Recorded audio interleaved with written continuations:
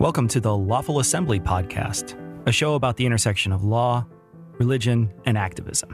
It is hosted by lawyer and activist Reverend Craig Moosen. It is produced by the Division of Mission and Ministry at DePaul University.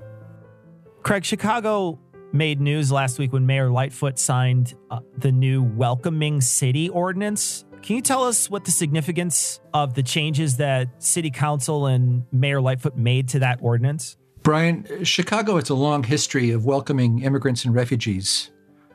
1 out of 5 city residents is an immigrant.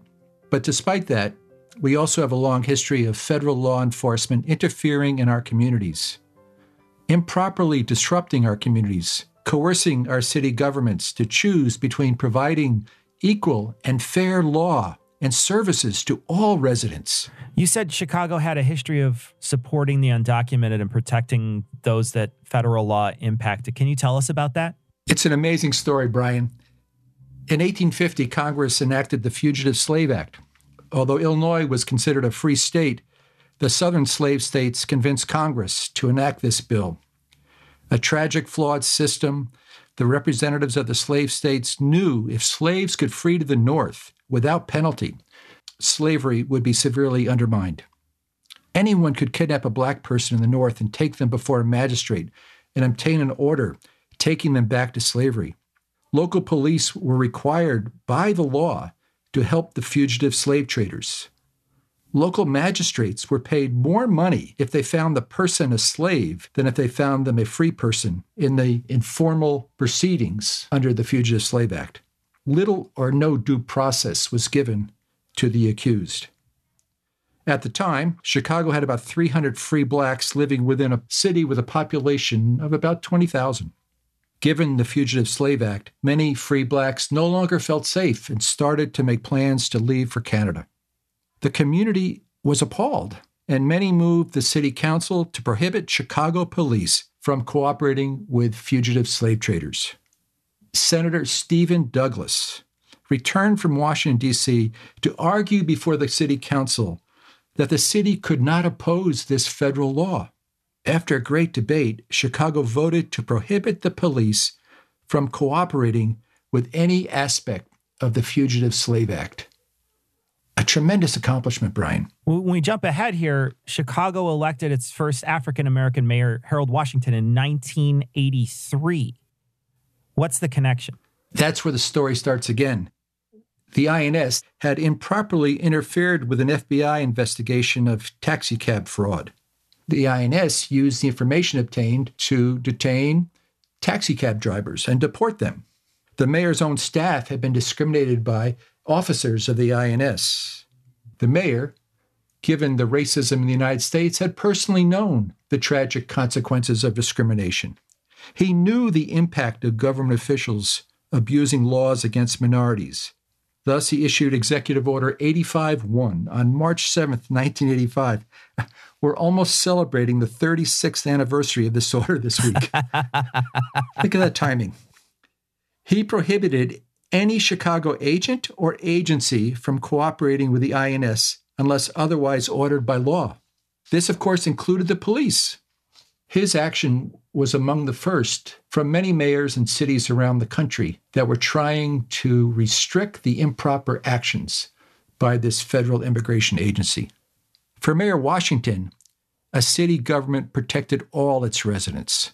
But because it was an executive order, subsequent mayors always had to issue executive orders to keep this policy in place. So we've had this welcoming ordinance for a while. Why now? Why did Chicago need these amendments to remain a welcoming city? So we're quite proud of Chicago for this history of protecting all its residents.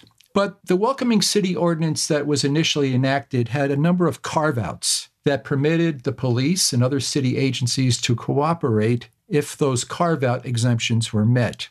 Now, for purposes of this podcast, I want to focus on one. Chicago police had for a number of years compiled a list purportedly of known gang members into a law enforcement database.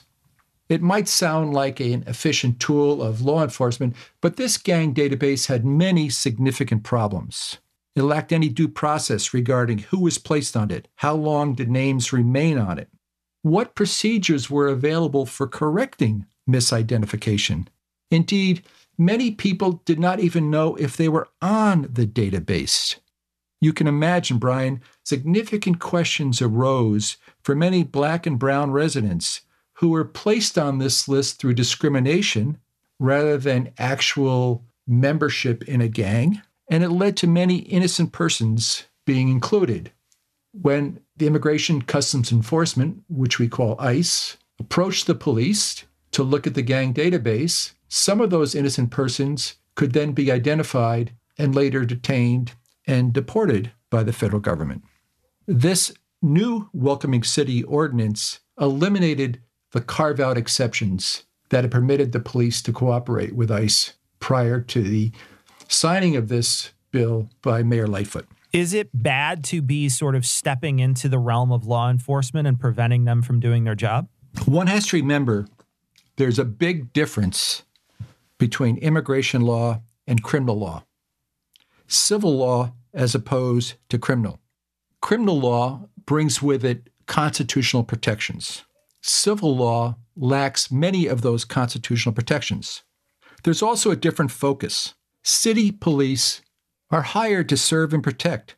It works best when they're able to work with their communities.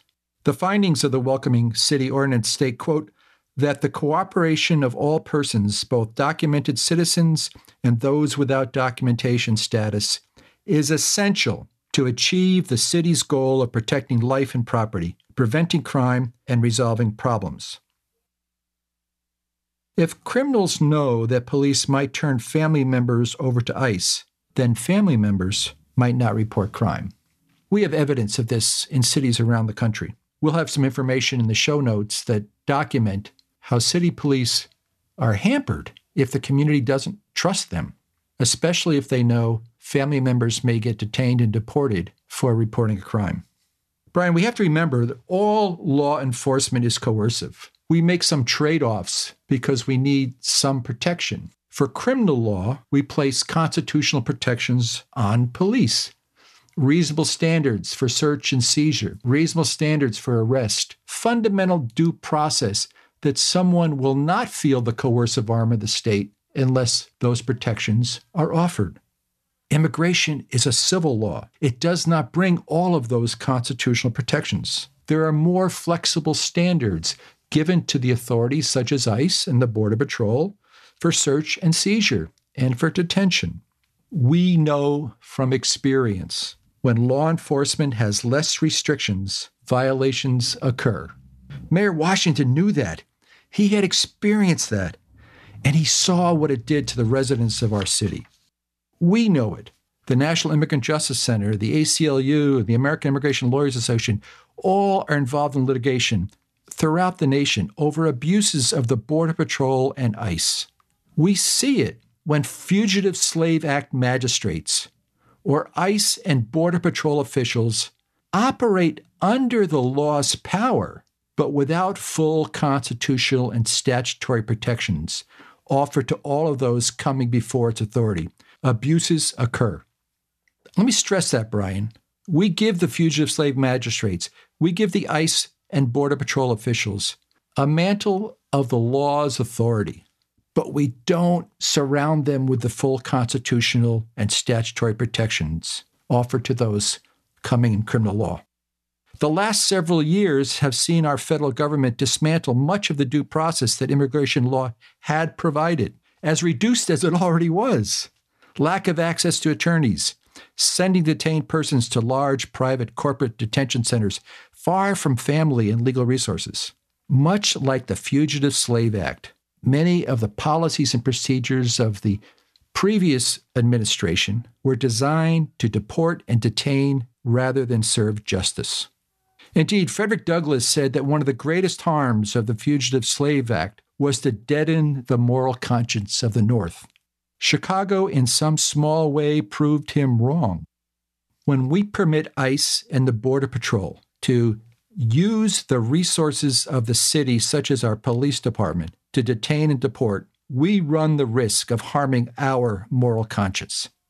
The Welcoming City Ordinance, with its new amendments, calls us to prevent the harms of ICE and the Border Patrol inflict on our residents. Moreover, Brian, it sends a message to the community. Do not be afraid to access city services. Do not be afraid to go to the police when crime occurs. Do not be afraid to participate in democracy, because if you are afraid of any of those actions, Chicago loses. Chicago has a duty to protect both civil and human rights of its residents. When it partners with an agency that is trying to break up its families, deport longtime residents of its neighborhoods without full due process, we are all harmed. What was it, Craig, that brought about these welcoming amendments? Brian, I think we all should take our hat off and tip the Chicago Immigration Working Group. It's been working for more than 5 years to eliminate those carve-out exceptions. The Chicago's Immigration Working Group is composed of community-based organizations, religious-based organizations, legal organizations, many of which we've talked about, that have brought forth their members, their lobbying, their testimony, their advocacy, that worked very hard and successfully to eliminate these carve-outs. They really need to be congratulated on outstanding activism, collaboration, and making sure that Chicago does serve all its residents with equality and justice. You have to remember, Brian, the work is not concluded. There's a new federal administration, but detention and deportation still occur.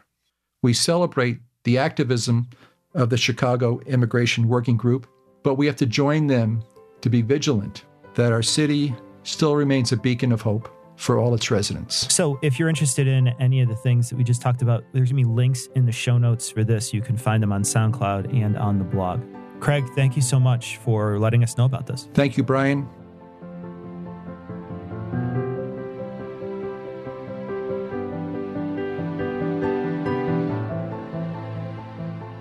Thank you for listening. This podcast is not intended as legal advice. If you'd like to learn more or check out the reference materials, please look at the show notes at blogs.depaul.edu/DMM.